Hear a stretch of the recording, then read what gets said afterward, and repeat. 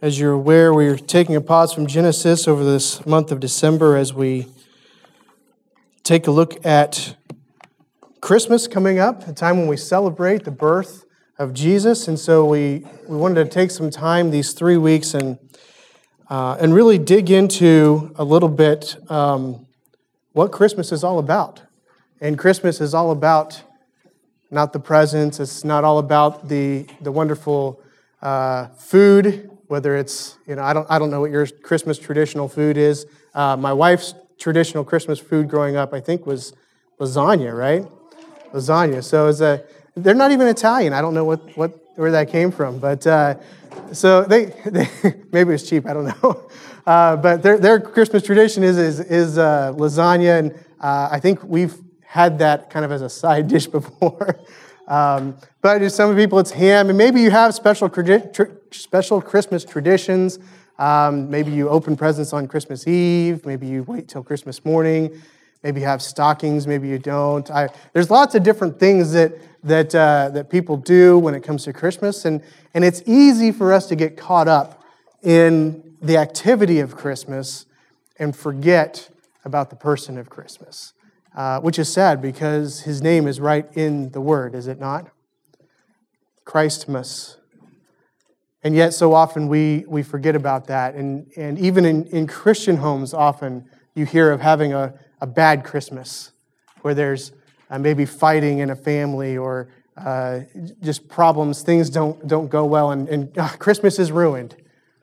Well, Christmas is never ruined if our perspective is right, if our mind is set on who Christmas is about. So that's why our goal over these 3 weeks, and then, of course, on the 22nd, the Sunday before Christmas, is to keep our minds stayed on Jesus. And last week, Andy spoke on Jesus as the promised Messiah, the one that Israel was looking to and that we are looking back to. And he went through and he talked about how Jesus could be the only Messiah. And he gave us a passage from the book of Psalms. Anybody remember what chapter? Starts with a 1. 110. There we go. All right. Somebody looked at her notes. All right.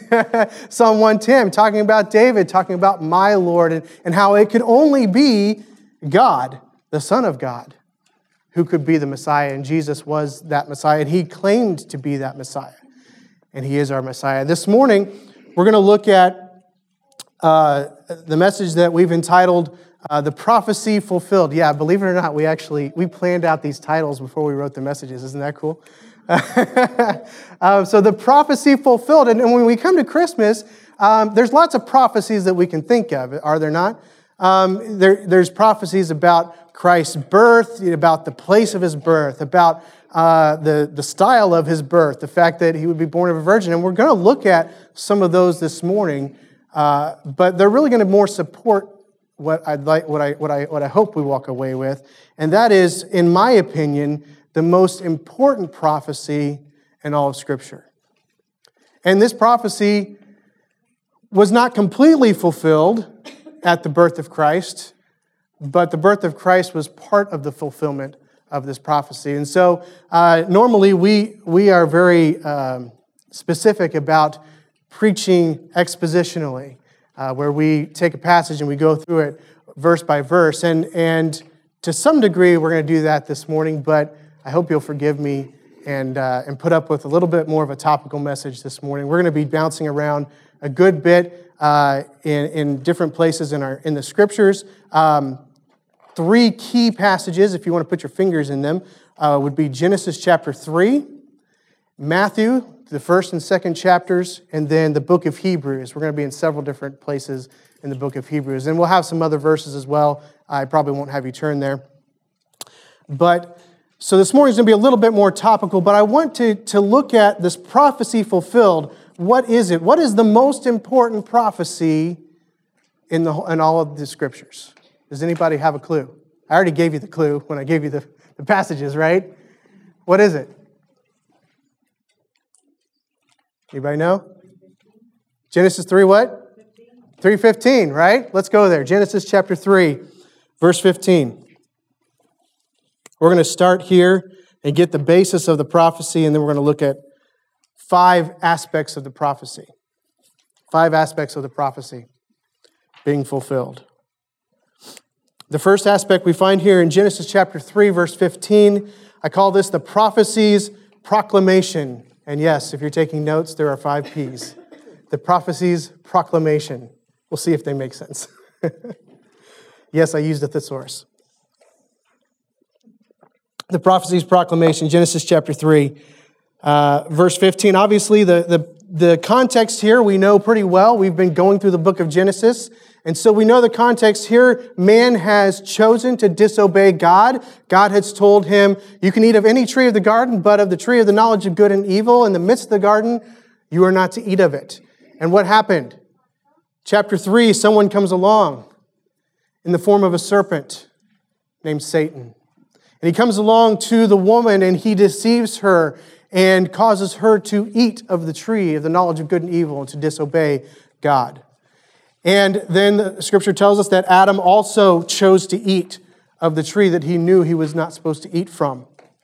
And so we have now, in verse 15, it's actually starting in verse 14, God has called these 3 together. He's got Adam and Eve and the serpent, and he's questioned down the line. He started with Adam, remember, and he said, why have you done this? And Adam went, the woman you gave me, it's her fault, right? And Eve was like, thanks a lot, man. And she goes, the snake, right? He tempted me, he tricked me, all right? And then the snake, he didn't really say anything, because he knew what he was doing, and he accomplished what he was trying to do, right? He was trying to make man disobey God, to break that relationship between man and God. And so God now is divvying out punishment for what has happened here in the garden. And he begins, not with Adam and not with Eve, but with the serpent here in verse 14, where he tells the serpent that he's going to go on his belly, that he'll eat dust all of his life. But verse 15 is really the crux of what we want to look at this morning. God is speaking to the serpent, specifically to Satan. And he says, I will put enmity between you and the woman, and between your offspring and her offspring. He shall bruise your head, and you shall bruise his heel. Now I want to just look quickly at these 3 things. This is the proclamation of the most important prophecy in the Bible. Proclamation of the most important prophecy in the Bible. Somebody tell me, why in the world would I call this the most important prophecy of the Bible? There are some pretty important prophecies, are there not? I mean, we've just gone through several of them, specifically about Abraham, or Abram. We haven't got to Abraham yet. Abram, and God has made prophecies and promises and covenants with Abram, and he's said, I'm going to do these great things, and it's pretty big. What is this prophecy that he's proclaiming here in Genesis chapter 3, verse 15? Somebody tell me. Why is it so significant? It's proclaiming the defeat of the devil. He's proclaiming the defeat of Satan, right? That's part of it. What else? There's hope. Right? Yeah, what has just happened? Their whole world basically has come to a halt. Their relationship with the God who created everything is destroyed. And in this promise, there is hope. Not only will Satan be defeated, but there's hope for a restored relationship with God. There's going to be one who will fix the problem. And this is the most important problem that we have in all of Scripture. Because this problem impacts every single human being from Adam to today. And we're going to look at that a little bit later. But the problem is sin. And sin that separates us from God. And God says, I am making a prophecy. I'm telling you that one day the seed of the woman will be bruised by the serpent, but will crush the serpent's head. And there's this prophecy, and I want to look at that very quickly. It's interesting, it says, the seed of the woman. Have you ever stopped to think about that? The seed of the woman. Generally, when we look at genealogies in Scripture, we see who begat whom. Fathers begat sons, usually, right? And sometimes they throw in some daughters' names as well. But typically, this is very male-oriented in the genealogy, right? So-and-so begat so-and-so, this man begat this man, who begat this man, etc. I mean, we just went through all that. That's Eric's favorite thing to preach, is the genealogies. And, and so we've gone through this and we understand, but it's interesting that God says the seed, not of Adam, but the seed of the woman. And we're going to see how that plays itself out in the fulfillment of this prophecy this morning. Of course, if you've been around Scripture very long, if you've been around Christmas very long, you know you're already ahead of me. Nothing we talk about this morning is going to be anything new, but I hope that it will be a reminder of the amazing reality of the fulfilled promise. And that promise, that prophecy, is given to us here. It's the seed of the woman, and that's going to be very interesting as we play that out. But look, it says that the serpent's going to do what? He's going to bruise his heel, right? There's going to be an effect of Satan upon this man. There's going to be pain. There's going to be suffering. And as we know, there's going to be death. There is an impact. Satan will have an impact on Jesus' life. Did I let the cat out of the bag? This one who is going to come, this Messiah that we talked about last week, he is going to be bruised. But he's also going to crush Satan's head. I don't know about you, but I don't like snakes. My children really want a snake. Not going to happen in my house. All right? I don't care how gentle this snake is. Not in my house. All right? I have a hard time visiting the Matney's house because they have a snake. Or at least they did. Do you still have the snake? Somewhere? That's not good. That's not good. All right. No more life group at the Matney's. No, just kidding. I'm not a big fan of snakes, and I don't know what it is. I mean, I've held snakes before. You know, I don't run in fear, but I don't like snakes. And quite frankly, to me, the best snake is a dead snake. Yes, thank you. There's some other people who agree with me, right? The best snake is a dead snake. And of course, you know, the best way to kill a snake is to do what, right? Crush its head, cut it off, right? Get rid of that thing, because more than likely that's the thing that's going to hurt you in the end, especially if it's a venomous snake. But I just think it's interesting, the imagery that God gives here. Yes, the snake is going to have an impact on the promised Messiah. He's going to bruise his heel, but he's going to bruise his head. And other translations say crush his head. Right? Which is more impactful? Your heel wound or your head wound? Head wound, right? See, Satan is going to lay a blow on Christ, but Christ is going to lay a defining, finishing blow on Satan.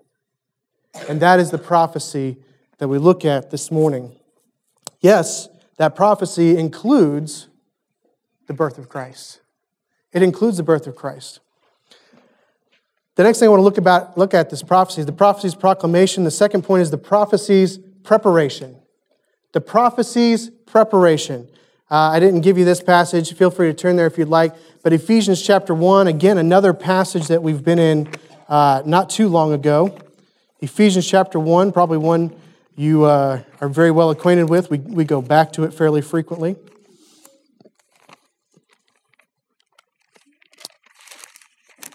Ephesians chapter 1, verses 3 through 10.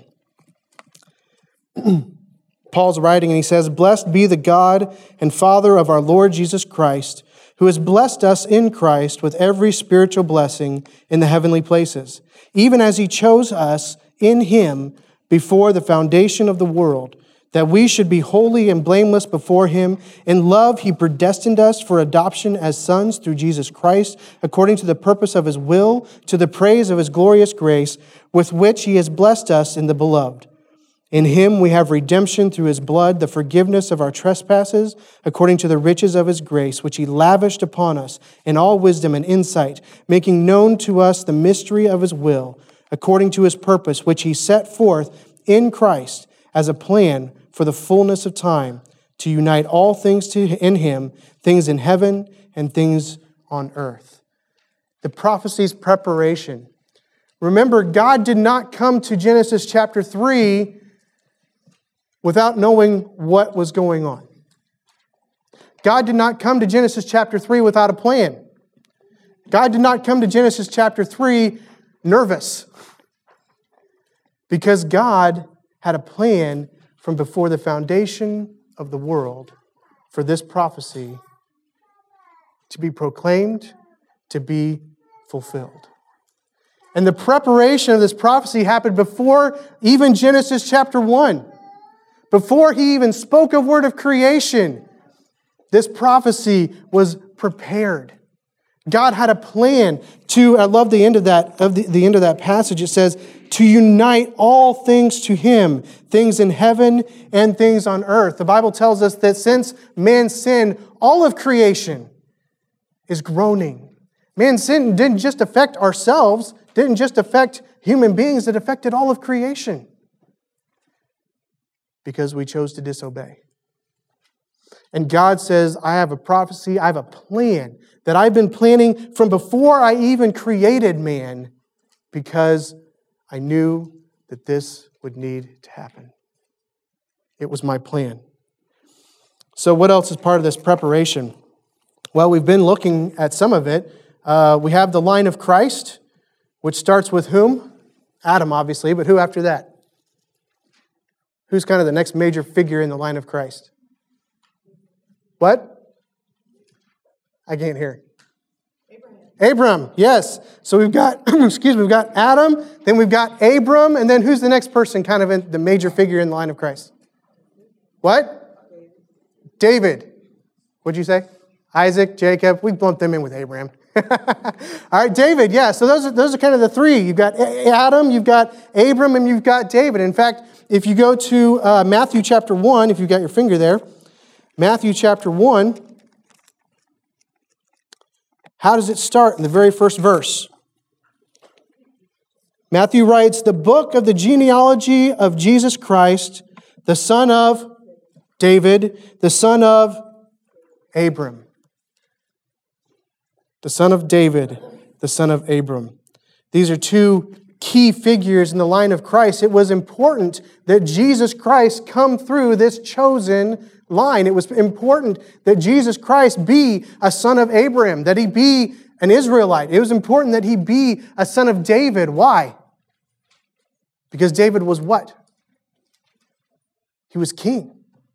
So not only was Messiah to be a son of Abram, to be an Israelite, he was to be of the line of David. And in fact, when you look at both Mary and Joseph's line, even though Joseph wasn't his earthly father, his biological father, we see that both of them were from the line of David, who was from the line of Abram. And so we see God's preparation of this prophecy being fulfilled in the line of Christ. Genesis chapter 22, verses 15 through 18. We're not there yet. We've looked at other passages, but the angel of the Lord called Abram a second time from heaven and said, this is after Abram has attempted to sacrifice Isaac. And he says, by myself I have sworn, declares the Lord, because you have done this and have not withheld your son, your only son. I will surely bless you, and I will surely multiply your offspring as the stars of heaven and as the sand that is on the seashore. And your offspring shall possess the gate of his enemies. And in your offspring shall all the nations of the earth be blessed, because you have obeyed my voice. That blessing for all the nations of the earth is through Jesus Christ.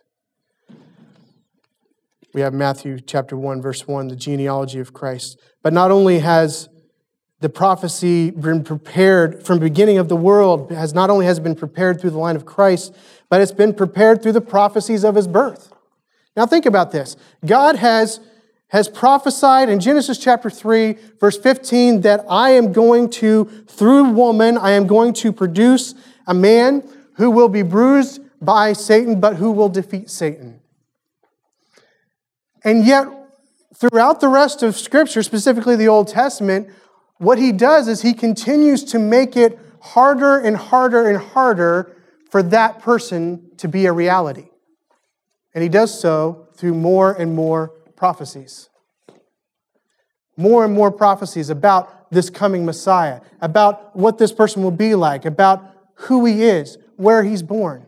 And some of them, we think about a lot of them about his birth around this time, do we not?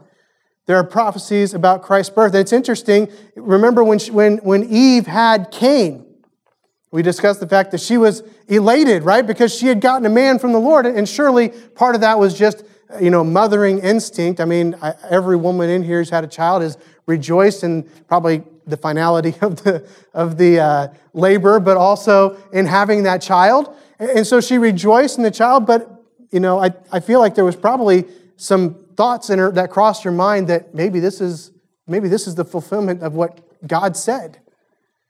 And yet we know how Cain turned out. He was a murderer. And he was the people of men. He was not followers of God, his descendants. And so we have this long-awaited for Messiah.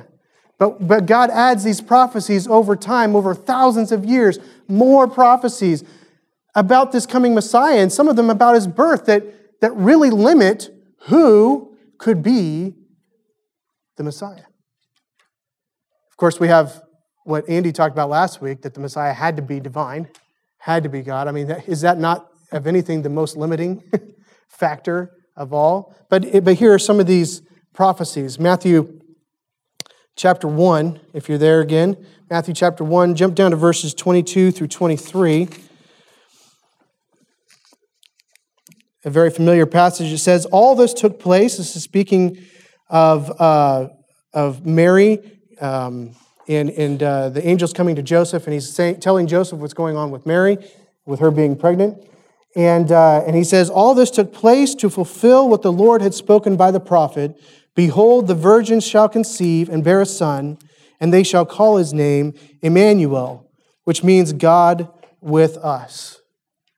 And it's kind of nice that, these New Testament passages help us out some with some of these prophecies, because, we wouldn't necessarily make some of these connections, I don't think, ourselves, but God did.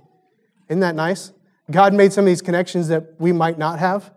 But we have this prophecy given to us, and this is by Isaiah, in Isaiah 7, verse 14, if you want to look that up. Isaiah 7, verse 14 is where Matthew is quoting that from. Skip down to chapter 2 in Matthew, and we come to verse 5. This is dealing with the wise men, and they're talking to Herod, and he's saying, why did you come here? They said, we want to worship the new king, and he inquires, well, what do you know about him? Because, of course, we know Herod's motive is not pure, but he wants to know, how do you know about this king? And verse 5 says, they told him, in Bethlehem of Judea, for so it is written by the prophet, and you, O Bethlehem, in the land of Judea, are by no means least among the rulers of Judah. For from you shall come a ruler who will shepherd my people, Israel. And again, this is a prophecy made by the prophet Micah in Micah chapter 5, verse 2, if you want to write that down. And then just a few verses later, we have in verse 17 through 18. It says, then was fulfilled, this is, they've left Mary and Joseph and Jesus have gone down to Egypt, and Herod is killing all the children 2 and under. And verse 17 says, this was fulfilled what was spoken by the prophet Jeremiah. A voice was heard in Ramah, weeping and loud lamentation, Rachel weeping for her children. She refused to be comforted because they are no more. And then up just a few verses from that, I didn't write this down, but I saw it here. It says, this was fulfilled in verse 15. When they fled to Egypt, this was to fulfill what the Lord had spoken by the prophet, out of Egypt I have called my son. All these different prophecies that clearly the Israelites understood as prophecy. Matthew understood it as prophecy. He gives it to us here, and he tells us, as the prophet said, as the prophet foretold, as these prophets have said. And he takes these prophecies from Scripture, from the Old Testament, and he weaves them into the story of Jesus' birth. And he shows us these prophecies from long ago about Christ's birth. So the preparation of the prophecy was not just God's plan before the beginning of time, not just the line of Christ that was required, not just the prophecies of his birth that were required, but even the prophecies of his death. Psalm chapter 41, verse 9 says, even my close friend in whom I trusted, who ate my bread has lifted his heel against me. And this is David with a prophecy of whom? Anyone know? Judas. Yes. Matthew chapter 27, verses 9 and 10 says, Then was fulfilled what had been spoken by the prophet Jeremiah, saying, And they took the 30 pieces of silver, the price of him on whom a price had been set by some of the sons of Israel, and they gave them for the potter's field as the Lord directed me. Again, this is actually a prophecy of Judas as well, when he hanged himself. So we have prophecies of Christ's death. Probably the most well-known prophecy of Christ's death is found in Isaiah chapter 53, verses 7 through 9. Probably very familiar with. He was oppressed and he was afflicted, yet he opened not his mouth. Like a lamb that is led to the slaughter, and like a sheep that before its shearers is silent, so he opened not his mouth.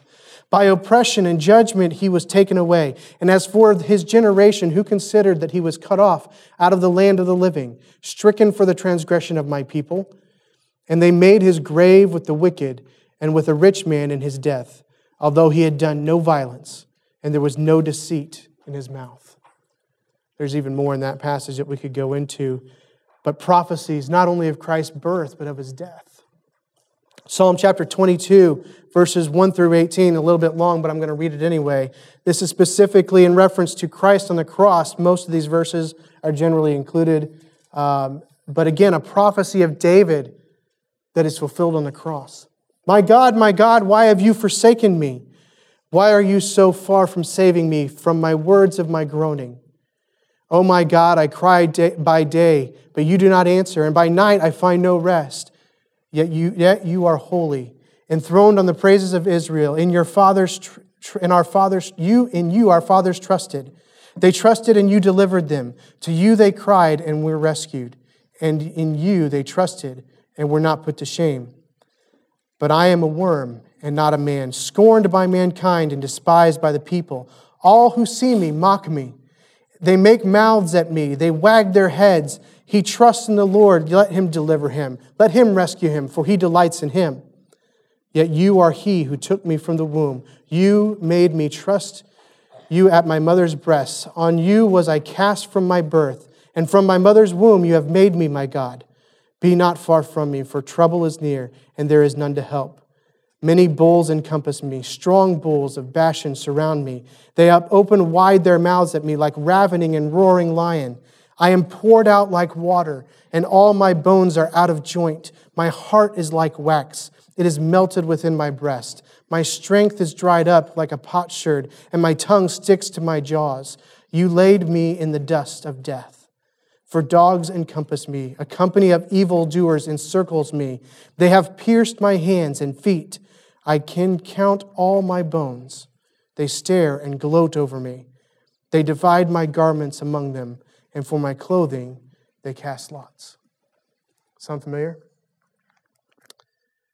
Not only was the plan written before the foundations of the world, not only was the prophecy prepared through the line of Christ, not only was it prepared by further prophecies of his birth, not only was it prepared by further prophecies of his death, but this prophecy that one day someone would come and fix the problem that mankind had created. The prophecy's presentation. Galatians chapter 4, verses 4 through 5 says, But when the fullness of time had come, God sent forth his Son, born of a woman, born under the law, to redeem those who were under the law, so that we might receive adoptions as sons. Again, what does he say? I think it's interesting to point this out, is it not? God sent forth his Son, born of whom? Born of a woman. The prophecy of Genesis 3:15. The seed of the woman would bruise the serpent's head. Born of a woman, born under the law. The prophecy's presentation was an act of God. It was an act of God. Again, you look at this phrase, born of a woman, the woman's seed. Behold, a virgin will conceive and bear a son. All these things that we're very familiar with the Christmas story, And yet we must remember this presentation of the fulfillment of the prophecy is an act of God. Again, Matthew chapter 1, verses 18 through 25. Now the birth of Jesus Christ took place in this way. When his mother Mary had been betrothed to Joseph, before they came together, she was found to be with child from the Holy Spirit. And her husband Joseph, being a just man and unwilling to put her to shame, resolved to divorce her quietly. But as he considered these things, behold, an angel of the Lord appeared to him in a dream, saying, Joseph, son of David, do not fear to take Mary as your wife. For that which is conceived in her is from the Holy Spirit. She will bear a son, and you will call his name Jesus, for he will save his people from their sins.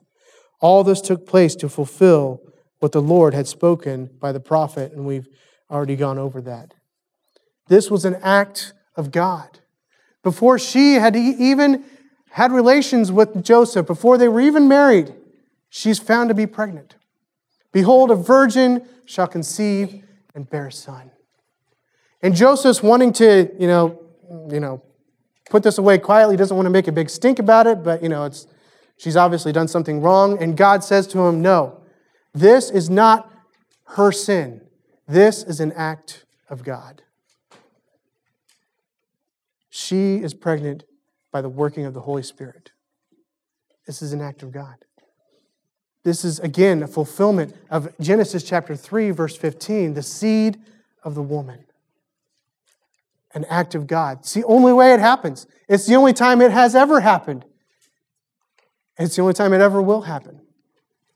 God made it biologically, male and female.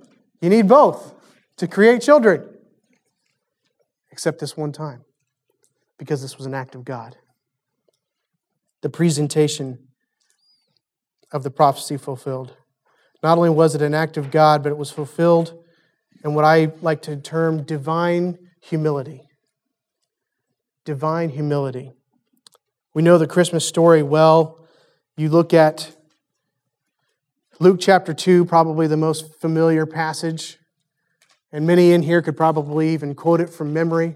We know that they go to Bethlehem, and we know that Scripture tells us there was no room for them in the inn, and so Jesus was born in a stable, in a place where the animals were kept, where they were fed, in a lowly place, in a humbling place.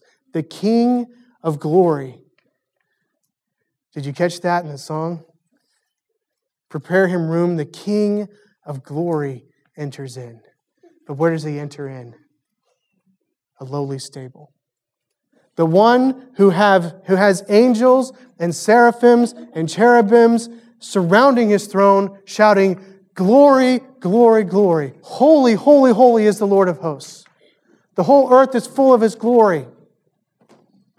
And there's more in Revelation. I won't take you there, but just praise and adoration and glory heaped upon him.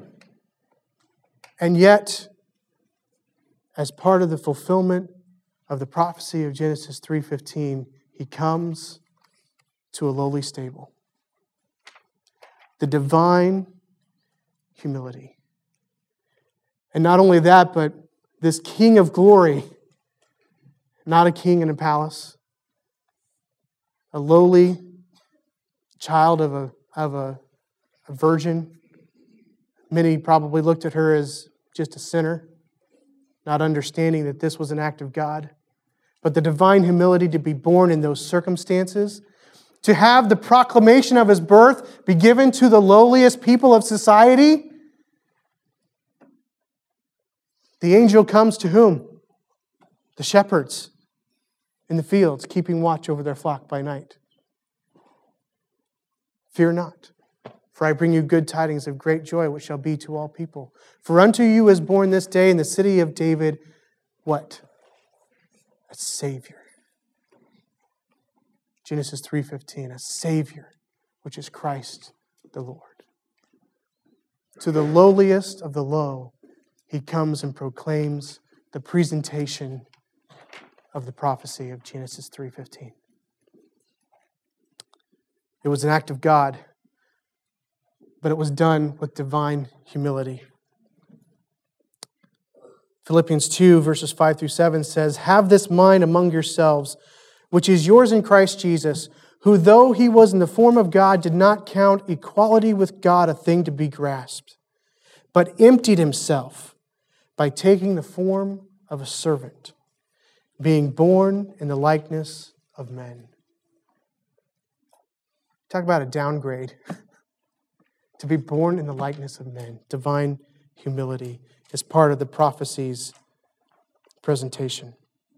Number 4, the prophecy's perfection. You could use the word completion. I wanted to P. So the prophecy's perfection. We know this is accomplished at the end of his life. This is Christ's death on the cross. This is the point in time when Christ has claimed victory over Satan through his death on the cross and through his burial, through his resurrection. And we have a couple of points here. The first thing about this perfection, about this offering that is made by Christ, is that it's a sinless offering. It's a sinless offering. Again, 1 Peter chapter 2, verses 21 through 24 says, For to this you have been called, because Christ also suffered for you, leaving you an example, so that you might follow in his steps. He committed no sin, neither was deceit found in his mouth. When he was reviled, he did not revile in return. When he suffered, he did not threaten, but continued entrusting himself to him who judges justly. He himself bore our sins in his body on the tree, that we might die to sin and live to righteousness. By his wounds you have been healed. He was a sinless, perfect offering. Hebrews chapter 4, verse 15 says, For we do not have a high priest who is unable to sympathize with our weaknesses, but one who in every respect has been tempted as we are, yet what? Without sin. See, the perfection of the prophecy's fulfillment starts with the fact that Christ was perfect. He was sinless. Because he could not provide the sacrifice necessary if he were just like everyone else. Because we cannot save ourselves. We cannot pay the debt and yet escape the punishment. Only Christ, who was a perfect, sinless Son of God, could offer himself. Because not only was he a perfect sacrifice, not only was he a sinless sacrifice, but he was a willing sacrifice. Have you ever thought about that? Christ was a willing sacrifice. We've been going through an Advent book, not as faithful as we'd like, but by David Tripp, thank you, Paul Tripp. And one of the first few, he reminds us of the fact that Jesus was a willing sacrifice. Again, the King of glory, divine humility, willing to come to earth.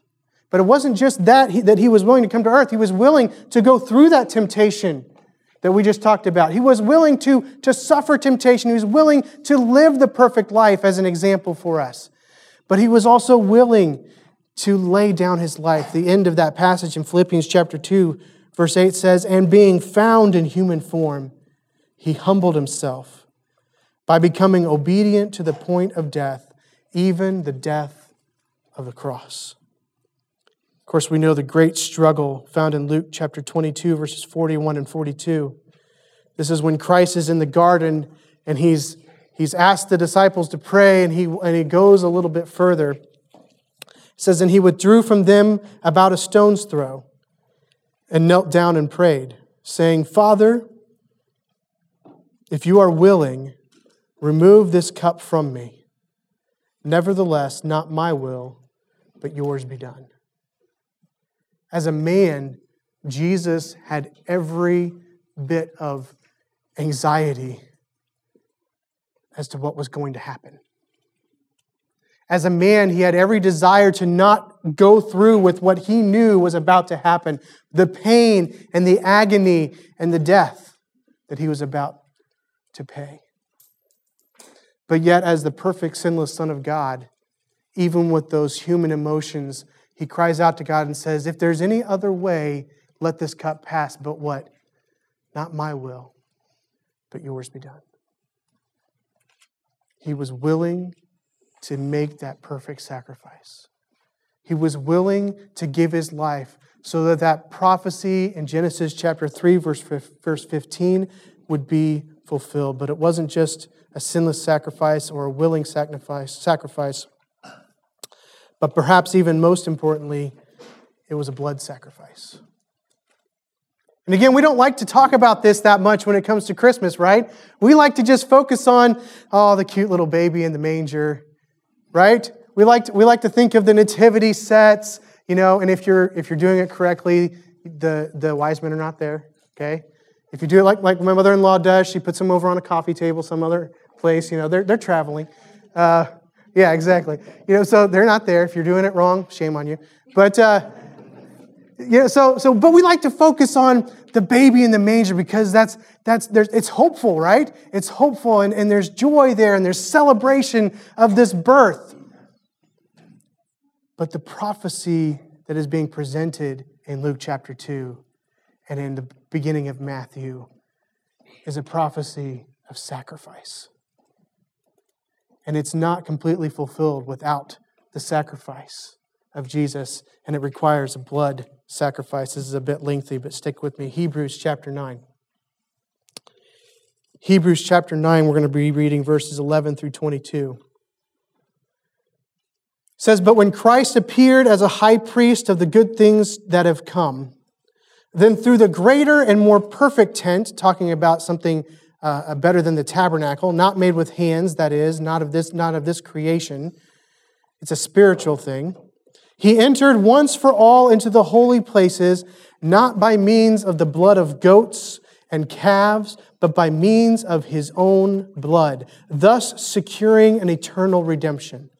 For if the blood of goats and bulls and the sprinkling of defiled persons with the ashes of a heifer sanctify for the purification of the flesh, how much more will the blood of Christ, who through the eternal Spirit offered himself without blemish to God, purify our conscience from dead works to serve the living God?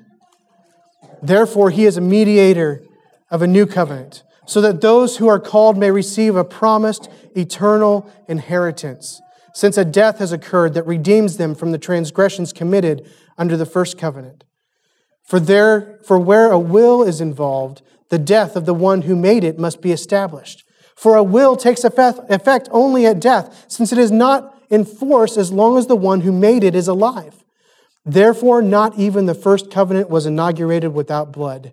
For when every commandment of the law had been declared by Moses to all the people, he took the blood of calves and goats with water and scarlet wool and hyssop, and sprinkled both the book itself and all the people, saying, 'This is the blood of the covenant that God commanded for you.' And in the same way, he sprinkled with the blood both the tent and all the vessels used in worship. Indeed, under the law, almost everything is purified with blood. And without the shedding of blood, there is what? No forgiveness of sins." The relationship of man with God being reconciled requires the blood sacrifice.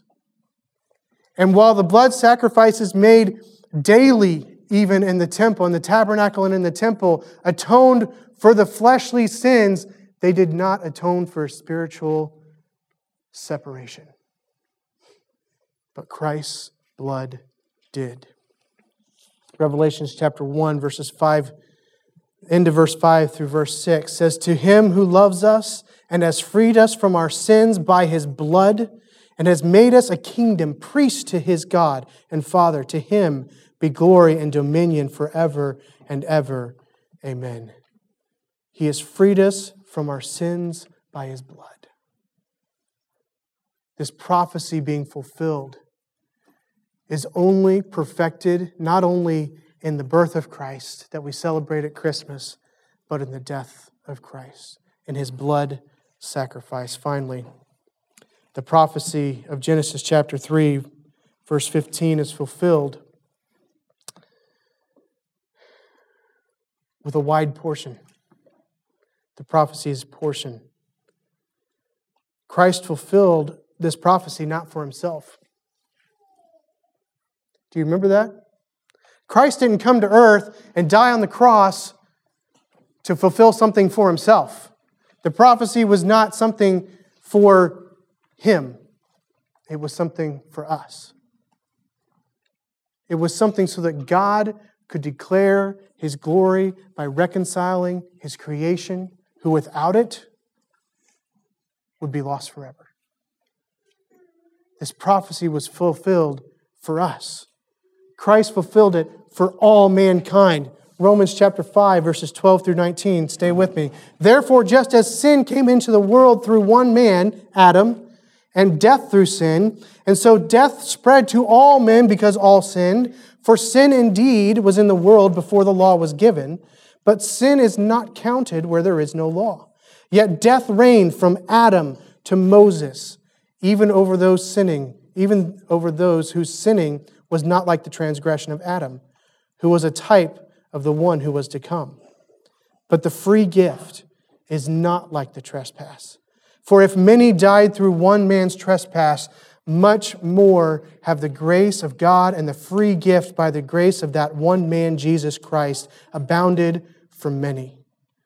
And the free gift is not like the result of that one man's sin, for the judgment following one trespass brought condemnation, but the free gift following many trespasses brought justification. For if because of one man's trespass death reigned through that one man, much more will those who receive the abundance of grace and the free gift of righteousness reign in life through the one man, Jesus Christ. Therefore, as one trespass led to condemnation for all men, so one act of righteousness leads to justification and life for all men. For as by one man's disobedience the many were made sinners, so by the one man's disobedience the many will be made righteous. I don't want to spend a bunch of time on that because Eric has a whole sermon next week. But Christ died for all. His offer is made to all. Victory is shared by those who believe. Hebrews chapter 2 again, verses 10 through 16. For it was fitting that he for whom and by whom all things exist, in bringing many sons to glory, should make the founder of their salvation perfect through suffering. For he who sanctifies and those who are sanctified all have one source. That is why he is not ashamed to call them brothers, saying, I will tell of your name to my brothers. In the midst of the congregation I will sing your praise. And again, I will put my trust in him. And again, behold, I and the children God has given me.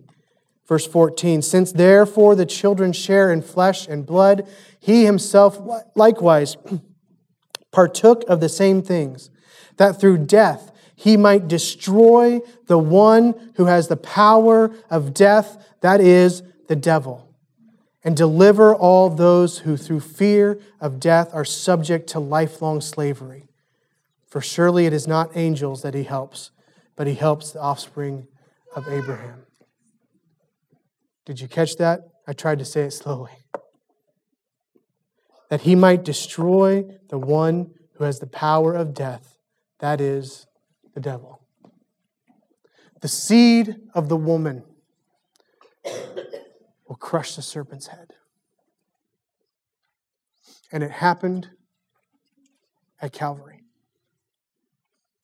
The prophecy fulfilled that we're talking about this morning, yes, there are many prophecies about his birth that were fulfilled, many prophecies about his death that were fulfilled. In fact, there are many prophecies that are yet to be fulfilled.